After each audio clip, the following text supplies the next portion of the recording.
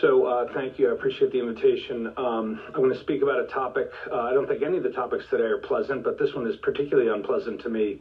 I'm going to talk about the global war on ivermectin, which was a massive global disinformation campaign whose only objective is to suppress the evidence of efficacy of this life-saving drug. My colleague, Dr. Brucki, just referred to the war on hydroxychloroquine. I'm going to take you through almost like a case study. This is what they do. And keep in mind, what I'm going to talk about, it has nothing to do with ivermectin.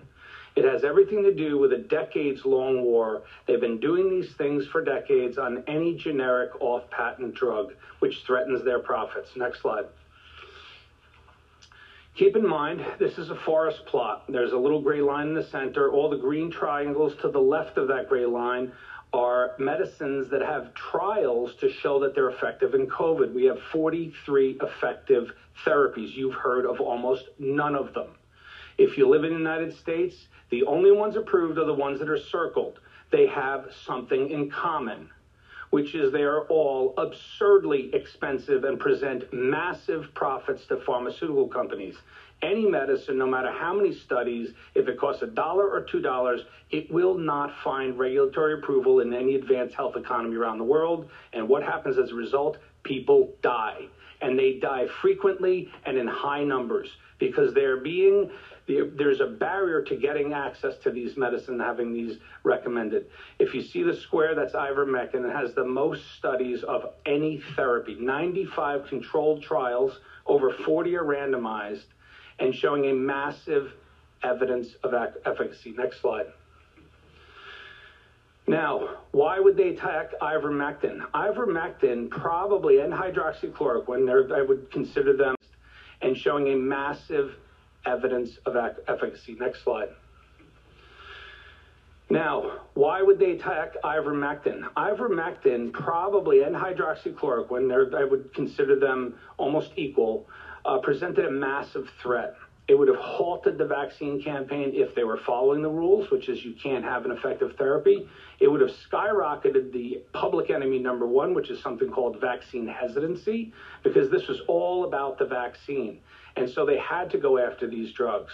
It also threatens the profits of all of the therapeutics that they were rushing out and improving on manipulated, actually fraudulent studies of single studies by these companies. So if you're talking about remdesivir, Paxlovid, and molnupiravir, billion-dollar contracts were written by our government before those studies ever were published. There was press releases issued and contracts signed, and billions of dollars went into the pharmaceutical companies' hands. They could not have a competitor. Next slide. So how did they do this? Well, it's something called disinformation. And I'm going to be speaking specifically with the tactics that are used by industries when science emerges that's inconvenient to their into their interests. Every industry does this when science emerges that's inconvenient to their interests. There is no industry that is more skilled at this than the pharmaceutical industry in modern times, with the consolidation of media power, their control over social media, and their complete capture of regulatory health agencies across advanced health economies. What they can do is they can make you believe things that are true. They can make you believe things that it is false. And it can make you complicit in their own device, and it's largely centered around the use of propaganda and censorship, except their abilities to do both of those things are historically unparalleled. We now have a global media and communication system which allows them to do this propaganda and censorship worldwide. The biggest and the foundation of this entire disinformation campaign, I'm sorry to tell you, it occurred at the level of the studies that were done by big agencies. So the biggest and most funded studies were the most corrupt. And it has also occurred at the level of the highest impact medical journals in the world, as well as the world's leading health agencies, which you could consider one of which is in the U.S. Next slide. Next slide. Keep in mind, they were scared of ivermectin from the beginning. Next slide. Keep in mind, they were scared of ivermectin from the beginning. My colleague, Dr. Robert Malone, and other researchers had already identified ivermectin as effective against at least a dozen RNA viruses before COVID began. They were worried about ivermectin and its antiviral properties. And when the Nobel Prize-winning discoverer asked Merck, his old partner, I think we should study ivermectin in COVID, what did Merck say? No, thank you. In the middle of a global pandemic. Next slide. Merck went even farther. And one night in February of 2021, when there was nothing to support these three statements, I will tell you this was their public relations team that put this on their website.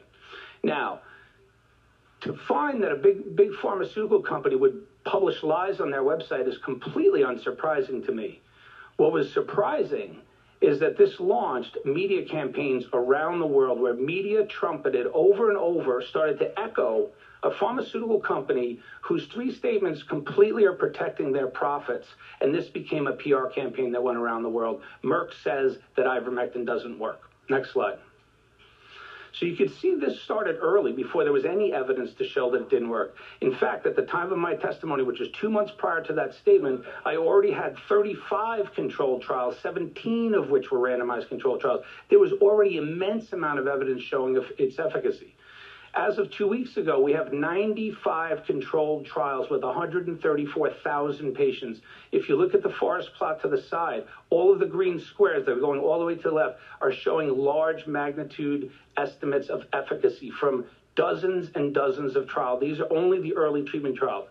It is the most proven medication in history. In history. Yet not one advanced health economy around the world recommends it. Almost all hospitals, it's been removed from their formularies. And if you try to get it filled at a pharmacy, any retail pharmacy in any of those developed countries, the pharmacists will not do it. They're scared to death. Next slide. The trials. So how come we have all of these big, rigorous, large, high-quality trials, right? There's actually only been 6 of them. So out of the 95 trials, I will tell you, the only ones you've seen on the front pages of your newspapers are what I call the big 6. So out of that 95, there were 6 trials that were heavily funded and carried out by investigators. They're called the largest and high-quality trials. What did they show? They somehow concluded, in contradiction to all of the other trials, that ivermectin wasn't effective. How did they do that? They did it because they know how to do it, and they've been doing it for a while. They can design trials to show you something works. They can design trials to show you something doesn't work. They pull the same tricks over and over and over again. And I will tell you, all you need to know about those 6 trials compared to the 95, with one exception, those were the only trials where almost every single investigator of that trial was drowning in pharmaceutical company financial conflicts of interest. Every other trial had no financial conflicts of interest. So you have to ask yourself why they reached conclusions that completely departed from the rest of the evidence base. Next slide. These are the big 6, and they appeared in the highest impact journals in the world: New England Journal of Medicine, the Journal of the American Medical Association, British Medical Journal, The Lancet, and the Annals of Internal Medicine. Every time they were published, they launched PR campaigns across the world. You saw radio stations and television stations and newspapers blaring, latest high-quality study shows that ivermectin doesn't work. And then there's lots of trials showing that the ivermectin advocates, of which I'm one, I will tell you, every country around the world has experts on ivermectin who have had to watch and witness this propaganda campaign. Next slide. World, New England Journal of Medicine, the Journal of the American Medical Association, British Medical Journal, The Lancet, and the Annals of Internal Medicine. Every time they were published, they launched PR campaigns across the world. You saw radio stations and television stations and newspapers blaring, latest high-quality study shows that ivermectin doesn't work. And then there's lots of trials showing that the ivermectin advocates, of which I'm one, I will tell you, every country around the world has experts on ivermectin who have had to watch and witness this propaganda campaign. Next slide. This is one of the more egregious samples. This is my own country. This was funded by the National Institutes of Health, which is our largest research funder. They just did a couple of trials on ivermectin in Active 6. Next slide. By the way, the lead investigator, Dr. Susanna Nagy, owns stock in a competitor to ivermectin. And she also has conflicts of interest with Gilead, which makes remdesivir, as well as other products that compete with ivermectin. Do you think that she's an objective investigator? And do you think it's an accident she was hired? It is not. She was hired on purpose to do this kind of stuff. And if you look at this trial was originally designed to look at the difference in symptoms at day 14, which would make sense for an acute viral illness. In the middle of the trial, mysteriously, they decided to change the endpoint from day 14 to day 28. Why would they do that? Well, if you look at the results that they found, if you look at the posterior P efficacy column in the other table, anything above 0.95 is a statistically significant result, which would show that ivermectin is superior. In the middle, you can see this in the journal. It's completely public knowledge. No one talks about it. Do you see now why they moved it from day 14 to day 28? It was to disappear the statistical significance. This paper was published in one of the top journals of the world with the conclusion that ivermectin has no role in the treatment of COVID. You know there's no major differences at day 28. And by the way, this is in all mild patients. Very few went to the hospital. There was one death, and that was in the ivermectin group. They never got ivermectin because they died beforehand. Next slide. I call it the big six because they were the big ones that were published in the highest impact journals, but it's really seven. Let's talk about this seventh one.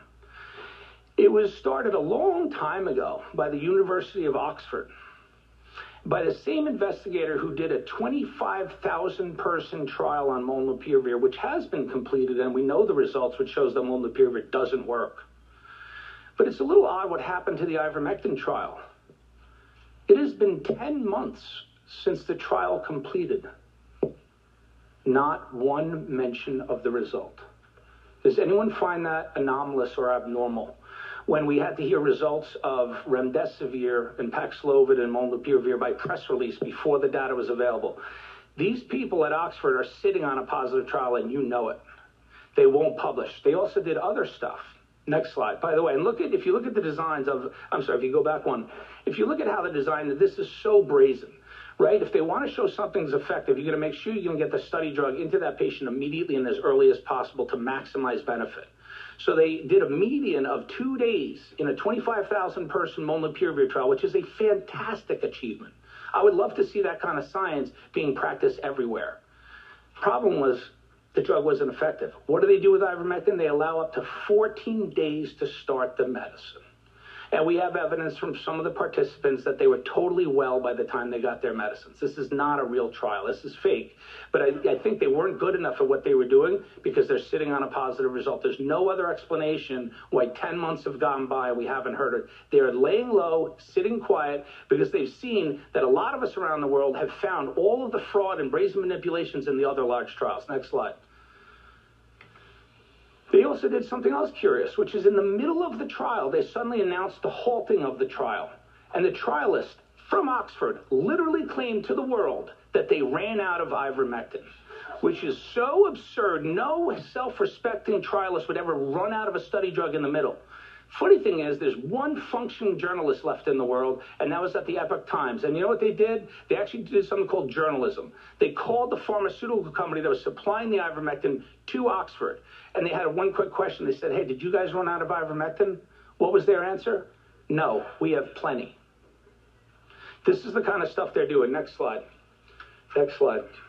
Next slide.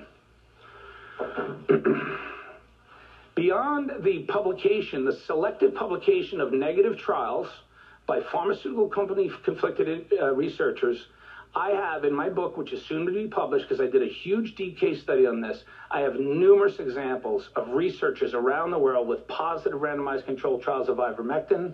They were uniformly and systematically rejected from publication from any journal in the first or second tier of medical journals. Uniformly rejected. Quality, too small, in different countries, the doses aren't the same, it can't be believed, wait for the real science. These are the narratives that they've used to try to destroy the evidence of efficacy. Next slide. Next slide. And this is an example. They picked one trial, and they supposedly found it to be fraudulent. It may or may not have been. There are fraudulent trials in any body of evidence. We all know it. It's about 20% of trials will be fraudulent. They are not unique to ivermectin. But the world's leading researcher, hired by the WHO and Unitaid, who published a phenomenally positive meta-analysis, which was a summary of 24 randomized controlled trials, which showed statistically significant improvements in mortality, hospitalization, time to clinical recovery, and time to viral clearance. I hadn't talked to him in a few months, and I saw that he published that paper, and I couldn't believe how astoundingly positive that paper was. I could believe by the fact that the media was silent about it. It was not carried. And then I think the other side got real worried, because I'm going to stop in a second. The other side got real worried because Andy started behaving very differently. He self-retracted his own paper, next slide, and he started removing randomized controlled trials using invented categories. This is from his exact paper. It looks like a 5-year-old who's trying to disappear the evidence of efficacy. So he makes up these categories, potentially fraudulent, no definition of what kind of study that is. And then this other category, which is some concerns. So there's a category of evidence in the evidence, which is when Dr. Andrew Hill has some concerns. So he removes and disappears the evidence base to the point where it loses statistical significance, and now he's claiming it doesn't work. A little bit bizarre of a turnaround for this researcher. Next slide, and I'm going to finish. The agencies, which we know they control, you cannot work at a health agency without making pharma happy. You know your career is over, you're off of committees, you don't graduate from the agencies to get jobs in pharmaceutical unless you do their bidding. They are completely in lockstep. And I will tell you that what happened was, with the ivermectin story in the United States, is that in the middle of August of 2021, ivermectin prescriptions hit 90,000 a week. They were skyrocketing. Everyone was figuring out it was working. Everybody was prescribing. In a very short sequence, you saw our CDC send out a memo to every state Department of Health, which then went to every licensed physician in that state. And that memo said, careful of ivermectin, we're seeing overdoses and people are getting injured. They made it out to be a dangerous drug when it's one of the safest, if not the safest medication we have in history. And after that, where they said that it was dangerous, all the professional societies in the United States with no authority sent out memos to every doctor in the country. We call for an immediate cessation of prescribing of ivermectin. And what happened then is the horse dewormer PR campaign was launched. And you can tell a PR campaign in the narrative when it's 2 weeks, 4 different channels. And that's what you saw. You saw late night talk show hosts, newspapers, magazines, radio, horse dewormer, horse dewormer, horse dewormer. And at the end of those 2 weeks, no self-respecting doctor would ever prescribe such a dangerous and ineffective drug, and no patient would want to get it. Do you think that PR campaign was invented in August of 2021? It was not. It was launched in 2021 because they saw they were losing this war against ivermectin. And here we are at the end of 3 years, and it's been shut down in most of the advanced health economies around the world. One of the most effective drugs in history that would have saved millions of lives. This was a humanitarian catastrophe and a crime against humanity. Yet no one will go to jail for it.